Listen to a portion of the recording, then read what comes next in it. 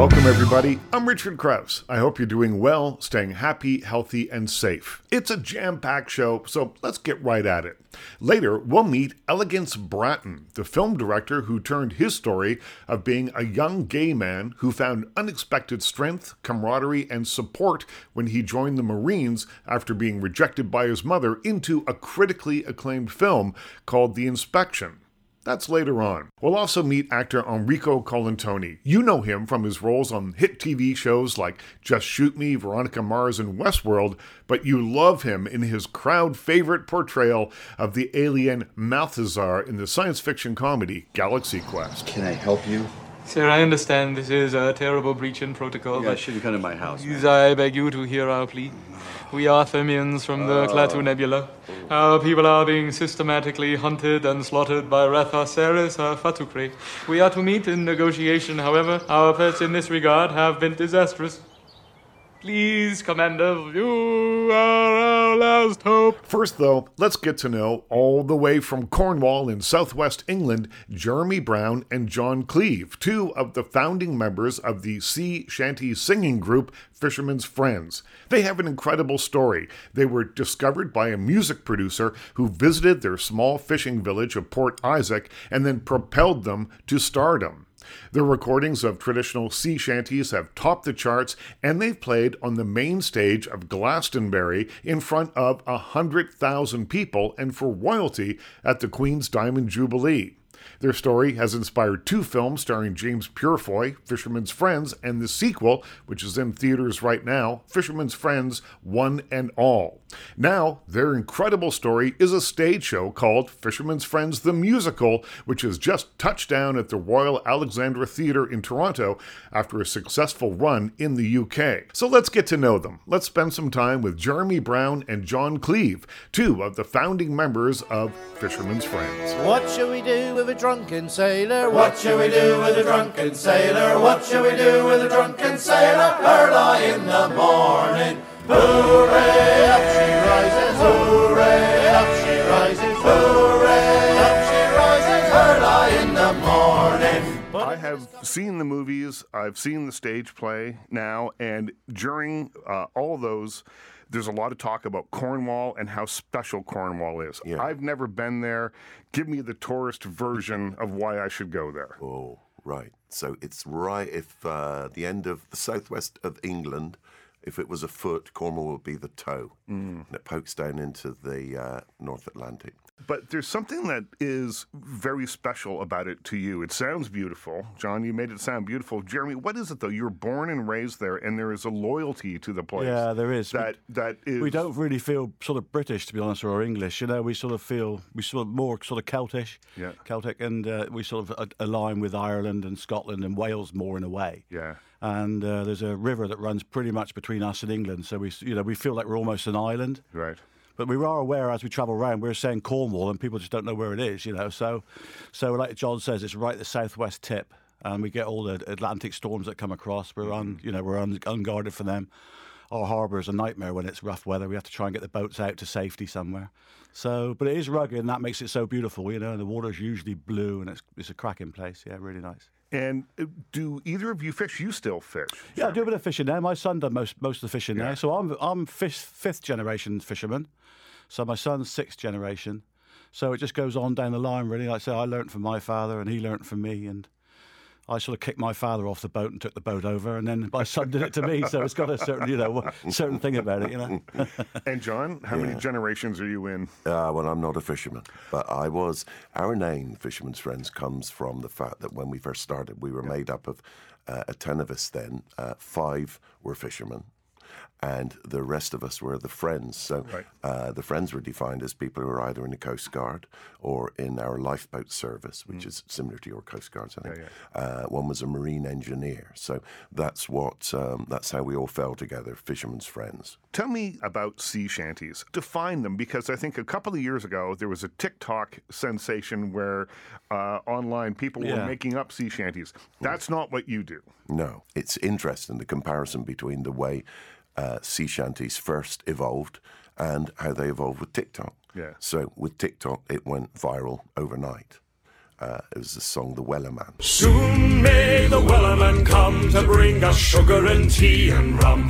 One day when the tonguing is done, we'll take our leave and go. Back in the day, when people had these massive crews of men to do all the work on these big sailing ships, and you would have people of every nationality on a boat. So like the Pequod in Moby Dick, there's over 20 different nationalities on aboard the Pequod. Right.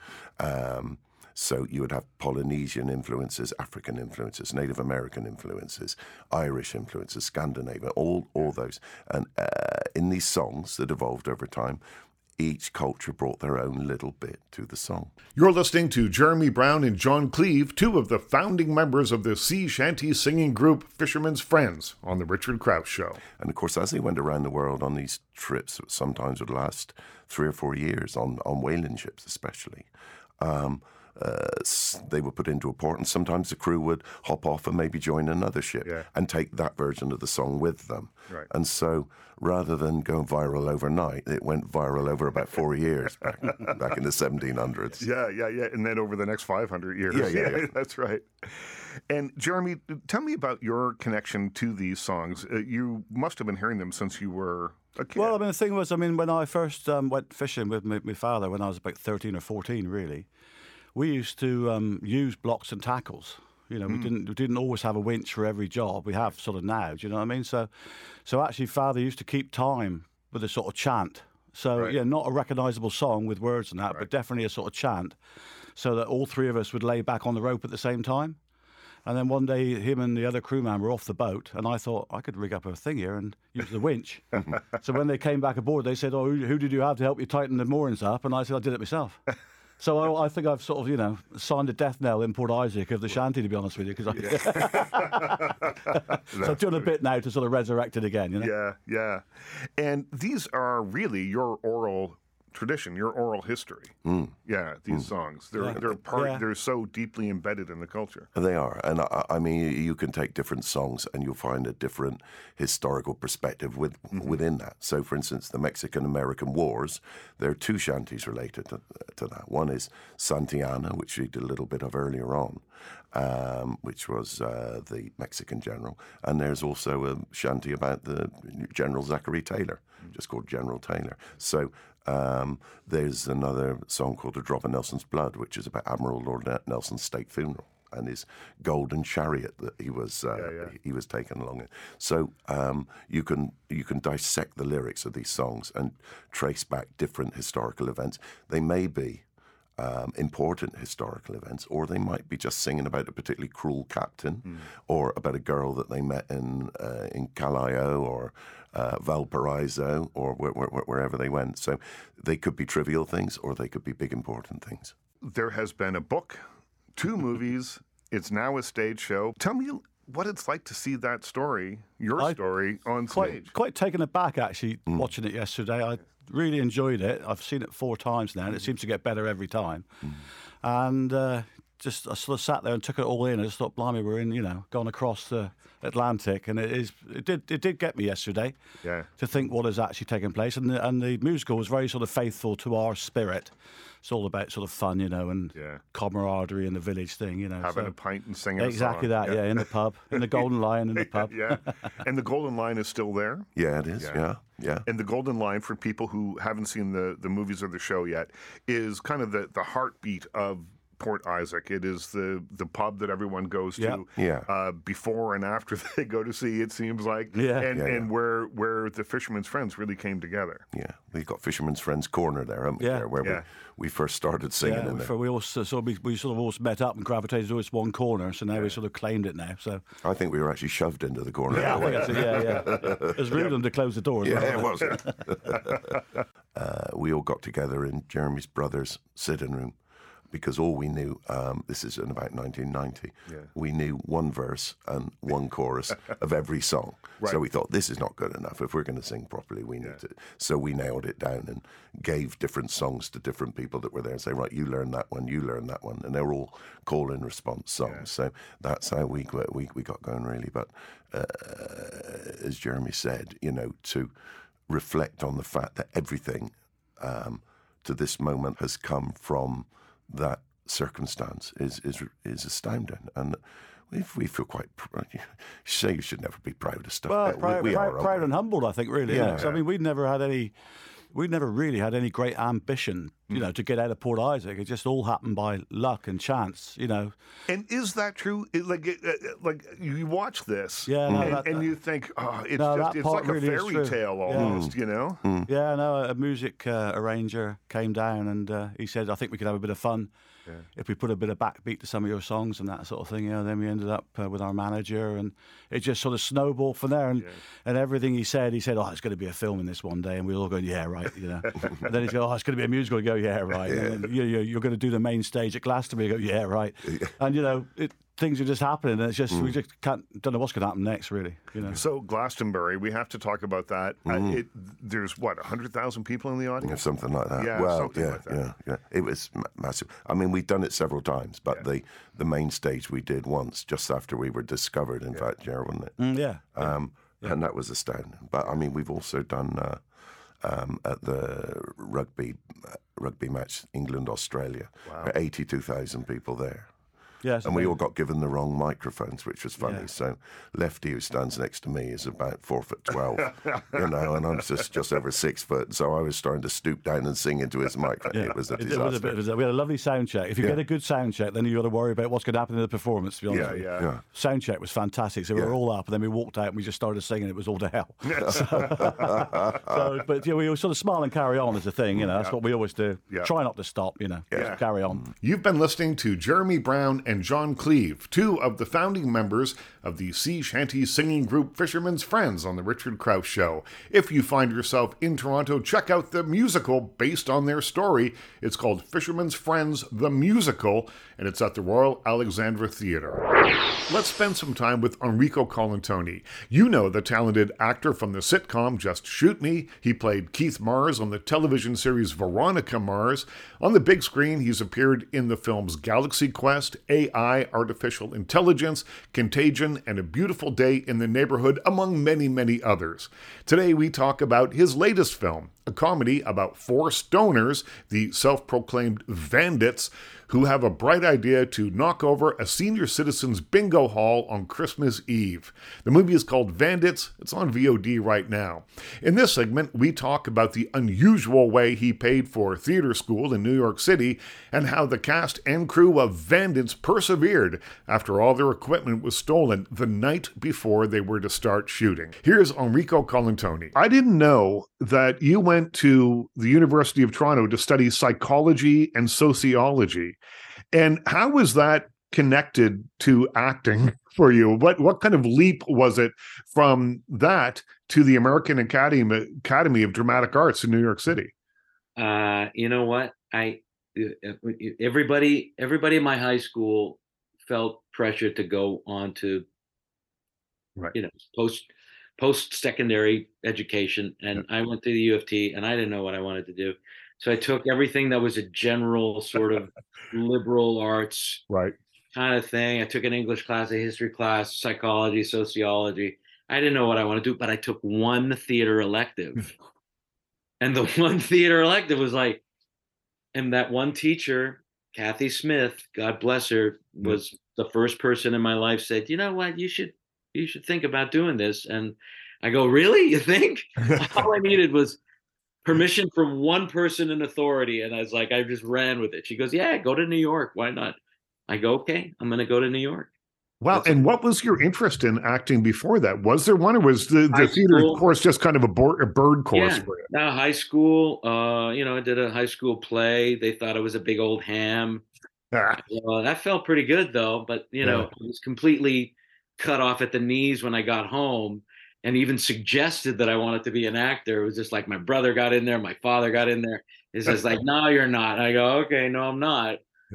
But then at 21 years old, and you know what helped too, Richard, was heartbreak. This girl broke my heart. I didn't know what was up, what was down. And a friend of mine says, what do you love to do, Rico? What do you love to do? I go, I don't know. I love doing that. He goes, you should do it. You should do it. Wow. And it saved my life. I ran away from home to become an actor in New York City. It was great. And what was it like in those days to be an actor in New York? Like, were you living in you hear the stories? Yeah, I was at the 92nd Street Y. Yeah, I was at the 92nd Street Y with a bunch of other people who had homeless people, and it was great because the 92nd Street Y at the time was like a haven for arts, and people would come and they would have theater and music, and it was just like, wow, this was like a really beautiful place to hang out. And going to school every day, I didn't know beyond the 2 years that I sort of said I would. What the funny thing is that I couldn't afford to go back the second year, and then I went to visit my old high school principal, and that's a long story, but he sort of went, here's some money for you. Really? Wow. Yeah. I was remember when the Catholic school board and the public school board were sort of separate, right? Yeah. So they were making their transition, and my high school raised a lot of private money. I mean, they raised a lot of money with fundraisers and their clubs, and they had this stockpile of cash that the public school board said, we want that. And before the principal at the time, before he had to give it up, he was doling it out to anybody who needed it. And it was like, how much money? That's amazing. I'll never forget him. Father Ted McLean, God bless his soul right now, is like, he allowed me to go back to New York and finish my education at the academy. And then by that time, I could work under the table, and the school gave me a scholarship. And then, shortly thereafter, I got my papers. But yeah, it was like those first couple of years, if not for my Father Ted McLean, I didn't know how I was going to do it, but it was so funny. He was just trying to dole it out, just like, what do you need? Do you need that? You're listening to Enrico Colantoni on The Richard Crouse Show. His new movie, Vandits, that's like bandits, but with a V, is available now on VOD. It goes to show you, too, that, any career like this is equal parts talent and just sheer dumb luck, because that is a singular story, man. Nobody else has that story. You know what I mean? But at the same time, it's like a need creates action. Doors will open. Doors will open if your heart is in it, and you just things will unfold. Things will unfold. Vandits, we're here to talk about Vandits. Yeah. And this is a cool little movie that was kind of unexpected for me. I did not expect that it would be like a Christmas version of Rashomon, which is something that I hadn't really anticipated ever seeing in my life. Oh, that's hysterical. Yeah. It's the same moment, the same heist, told from a different points of view, from everyone else's points of view, and it's set at Christmas time. 'Twas the night before Christmas. So what do? Get together with friends? Perhaps have an eggnog or two? Enjoy while you can, whatever you choose. Because on this holy night, all hell will break loose. Seems like something's gonna go wrong here. $25,000? Here we come. And then we get the Lambos? Then we get those Lambos. How do you even know the money's here? What's the money's here? They keep it in the money room in the bank. And you play kind of an outrageous character who's a bingo caller. I'd never been to a bingo hall. I don't really? know what people like, but YouTube is like, it's every actor's favorite resource now. Yeah. And they take this stuff serious. And it really, for Stu and Adam, those guys, I saw, what was it, Making of a Killer? I forget what they called it. But it's such a lovely mockumentary style of like reality TV. And I go, these guys are awesome. I think they're really, really funny. And whatever they're doing next, I said, I want to do it. And it was just a little role, but they added a couple of bingo scenes, but that relationship between Rob Wells and I was just priceless for me, and just to be able to work with that guy. But it was Stu and Adam that just made me feel like, this is a lot of fun. But Rashomon, that's like what a compliment. I would have said, Groundhog Day, a little Christmas Carol in there. What I loved when I saw your name attached to this, you have a career going in the United States and here. You go back and forth. And I love that you are working with young filmmakers, doing something exciting, doing something that you're doing because you love it. Because I'm guessing you didn't get paid $20 million to show up and do this one. So I just love that. Me money. I think I ended up paying them something. But I love that. I love that you're passionate about it. You saw the work and said, I want to do something with them. That's very cool. They're wonderful. They bring such a slant on everything. Yeah. It's like if it's something you've seen, they'll just tweak it by 2 degrees and make it so much more interesting and so much. I mean, what was it? It was a heist film. It was a Christmas movie. It was. I think the first 10 minutes, because people aren't used to, the story we were trying to tell.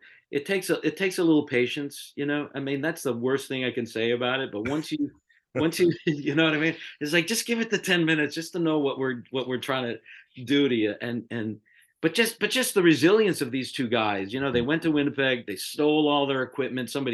Their truck was stolen. Yeah, were you there for that? Because I've been reading about this. So the day before they're supposed to start shooting, everything disappears. They get robbed. Somebody stole the truck. They didn't know what was in it. They just stole the truck. Took their chances. They recovered it eventually, but they had to get backup equipment from Toronto to come in, and they're just the funniest people I've met in a long, long time. So if every Trailer Park Boys fan goes to see it because of Rob Wells, this is going to be a giant hit. I think we'll make a lot of money. That's what we're hoping. And Rob, I mean, can I just say that guy is just like, oh, you're not anything like the guy you play on. You're not like anything. You're like warm and kind and compassionate and beautiful and just amazing. I couldn't believe it. I know. Well, I think you know him because of the years of the Trailer Park Boys, and that is etched. That is very much etched into the Canadian comedy mind, right? It's but then you spend 10 minutes with him, and it's just like, wow, you're probably the sweetest man I've ever met. I have to ask you a little bit about the costume. That's all their work. That's all their work. Yeah. I have 3 wigs in my closet, Richard. I have 3 wigs. Any opportunity I get to use one of them. So I brought them all. I go, what do you think of this? Dirty blonde, conservative brown, but we went with the dirty, sleazy blonde. And I thought with keeping this. Yeah. Because this is my between jobs face. Yeah. Yeah. The little grayish tinted beard. Yeah. I just finished Caitlin Cronenberg's directorial debut. We're with Jay Baruchel, right? Jay and Emily Hampshire and Peter Gallagher. And so, so this is I don't have to go to work for a while, but it comes in handy for a film that comes along and matches the wig. I go, can I keep the beard is the first question I ask. And they were nice enough to say yes. Yeah. So this is a Christmas movie, Vandits, and as I was watching it, because we've talked about Rashomon, Groundhog Day. There's a little Bad Santa in there. There's a lot of things going on here. Yeah. I'm wondering, because this is going to air, in December as we lead up into Christmas. Do you have a Christmas movie that you like that you have to see every year? You know what? I hate to say this, but of course, It's a Wonderful Life. I'm going to New York next week to see my friend Donna Lynn play George Bailey in some sort of reading musical version of It's a Wonderful Life, and I can't wait to hear her say, "Merry Christmas, you old building alone." Just to go through that, and that's a keeper for me. My wife Rosanna loves all the Hallmark stuff. Last year I did Under the Christmas Tree, which was like a wonderful experience. I got to play with some lovely people, and I don't know if they'll probably keep airing that for the next 100 years. No, that's the great thing about doing Christmas. It's a perennial. It comes back every year. I love it. That's what I'm hoping Vandits becomes. I hope it becomes another Christmas story, just a little film that just a little far off center and quirky and funny and just absurd, just absolutely absurd, which Christmas and absurdity, I think, should go hand in hand. Well, it's got to be fun to play that, to work on something that is that broad, because it looks like you're having fun. I know people say that it looks like you had a great time, Yeah. but it must be fun to sort of be able to be a little bit bigger. That's always the risk, right? When we were doing Galaxy Quest, you know, a million years ago, we were always aware of how much fun we were having, and will it translate? Will us having fun translate to an audience? And when it does, it's you get your pie and you eat it too. You get your cake and you eat it too. You're listening to Enrico Colantoni on The Richard Krause Show. His new movie, Vandits, like bandits, but with a V, is available now on VOD. And with these guys, was it fun doing it? It just seemed like it was. I'm trying to put a word on what it actually felt like. It felt surreal. Everything felt surreal. It felt like a dream, because they were doing it on a shoestring budget, and Rob Wells was there, and Tony was there, and you know, it just seemed so wonderful, and I felt like I fell in love with that process of just being this guy who may or may not have been just high off his rocker. It's like, I don't know. It wasn't written that way, but it's like, here's free reign to just ooze into it, right? Yep. And that's what it felt like. It felt like an oozy, sort of warm bath kind of thing that happened. So I guess when you're shooting a film like this, where you're going for laughs, it's so different, it must be, than doing something like Just Shoot Me, which you did for years, because there's a live audience there, right? And you know immediately whether it works or not. Oh my God! And then Just Shoot Me, talk about the science of comedy. Right. It was like, if it wasn't on the page, they didn't want to deal with it, and if it didn't get a laugh, they changed it. It was like, it was just so precise. And you really couldn't change a word, and there was no room to improvise. Even and a guy like David Spade, who could just go off, you know, for 20 minutes, felt relieved that he would just have to just say the words, and all the pressure was on the writers. And it was that's an amazing experience when you have an audience reacting immediately. Then it is like a play. Then you know it's working or it's not. But like the single camera comedies now, I just did one for FX back in September, and these guys are brilliant comedy, like the pedigree of these people making this film, but you never know. Right. You never know. I mean, just because they're laughing off camera doesn't mean that it's working. You know, you can't run. But I don't know. I don't know. It's like, yeah. It's all the magic of filmmaking, man. We don't know what really works, right? We don't know what really works. Well, if you knew what worked, everything would be a hit. Oh my God, you'd bottle it and sell it, and you know, you'd just be a gazillionaire.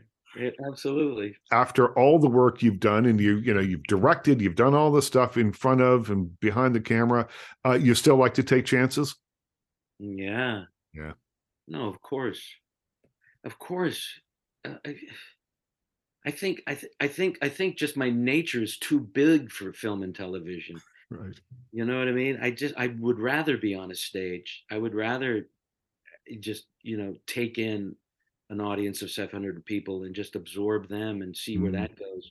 So in film and TV, there's always that tightrope, walking that tightrope of what's too big and what's too small and what's not. And so that's always a challenge to me. Humane, Caitlin's film, the character is so wonderful and rich and big, but it's like, I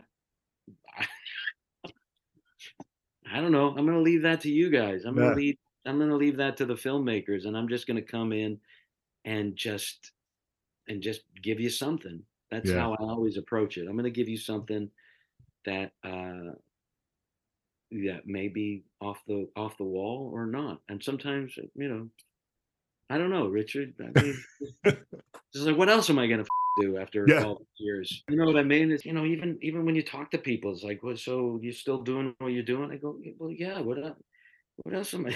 I know. I get that. I have the same conversations all the I'm time. sure you do, right? You're still doing it. It's like, well, yeah, it's not like I'm hard to find, but yeah. But what else am I going to do? I love those questions. Yeah. But it includes taking risks and doing things that support young filmmakers and support, off the wall stories. You've been listening to Enrico Colantoni on The Richard Krause Show. His new film, Vandits, that's like bandits but spelled with a V, is available now on VOD. Check it out. It's a good time. In this segment, we'll meet Elegance Bratton, the film director who turned his story of being a young gay man who found unexpected strength, camaraderie, and support when he joined the Marines after being rejected by his family into a critically acclaimed film called The Inspection. It is a classic against all odds story that paints a vivid picture of life inside the boot camp, the dehumanization, the violence, but also the brotherhood. The movie carefully builds the world of the boot camp, creating a palette of claustrophobia, brutality, and tension that adds layers to the telling of his survival story. I spoke with Elegance Bratton via Zoom. To what extent is this film an accurate portrayal of your life? It's such an extraordinary story, but to what extent are we seeing the real deal? This movie is 100% autobiographical when it comes to the hopes, fears, desires, the primary motivations of Ellis French, even if it's not a situation I've personally been in. However, the stuff between his mother is 100% out of my life. But even that is, if you have a long enough relationship with someone, you can have the same argument for 10 years. You know what I mean? And I'm kind of condensing the major turning points of that argument into this particular storyline. But yeah, and I think a lot of times with the autobiographical film, people are assuming that it's a simple process of recollection. You remember what happened to you at 19, you write it down, you get some money, you hire a crew, you shoot it. That's not really what it is. For me, this is a process of excavating the emotional truth of the events. And in that regard, I have to think about the impact of what particular moment in my life has had for me versus the actual factual of what's going on, right? And I think in most kind of trauma studies, it's proven, as the brain is trying to remember, it's rewriting in real time.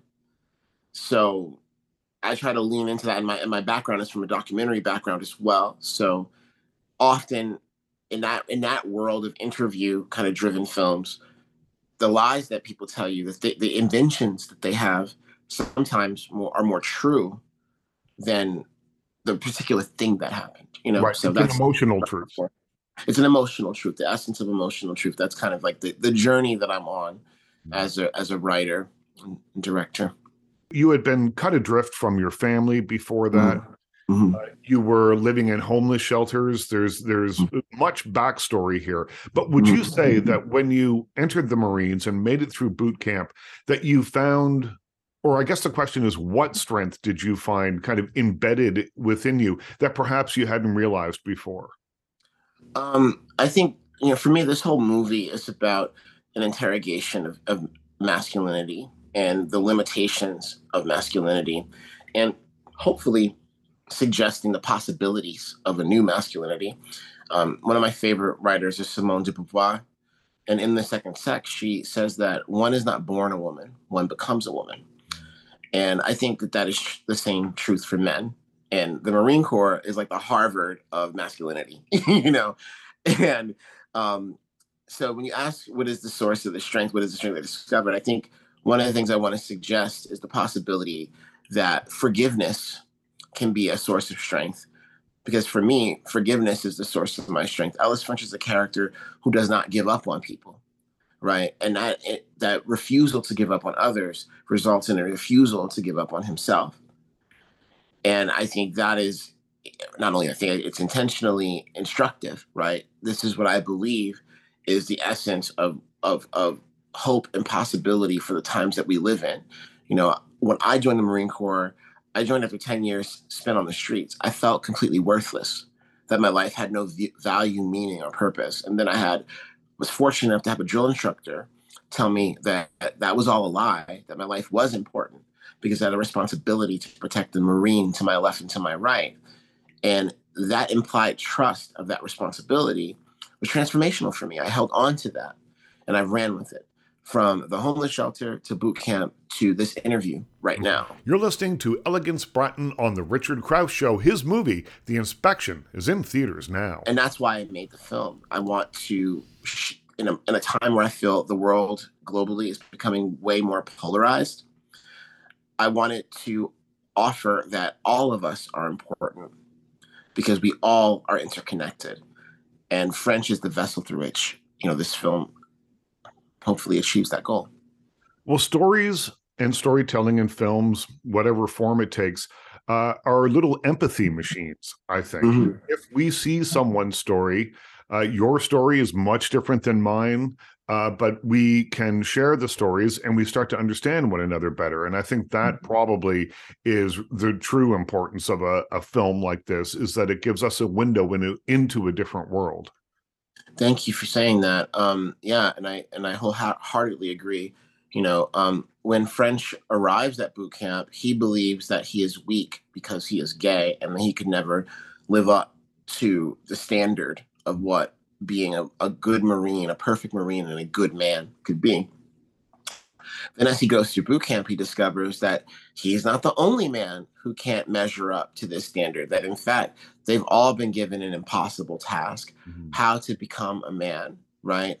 And each one of these characters, in the process of discovering that they're insecure about their place in everything, French deploys what I like to call, radical and defiant empathy, right? I will meet you where you're weak, and I will then offer you my strength to be strong, And I think that is the possibility of that in our world is it fills me with hope. I'm ultimately an optimistic person, and French is an optimistic person as a result.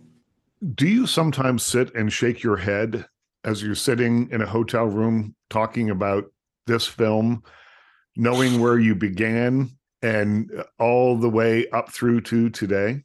Yes. I was on The View yesterday morning, and I got a chance. I mean, I've met Whoopi Goldberg once before, and ended up like just a complete shaking, crying mess. Just she's everything to me.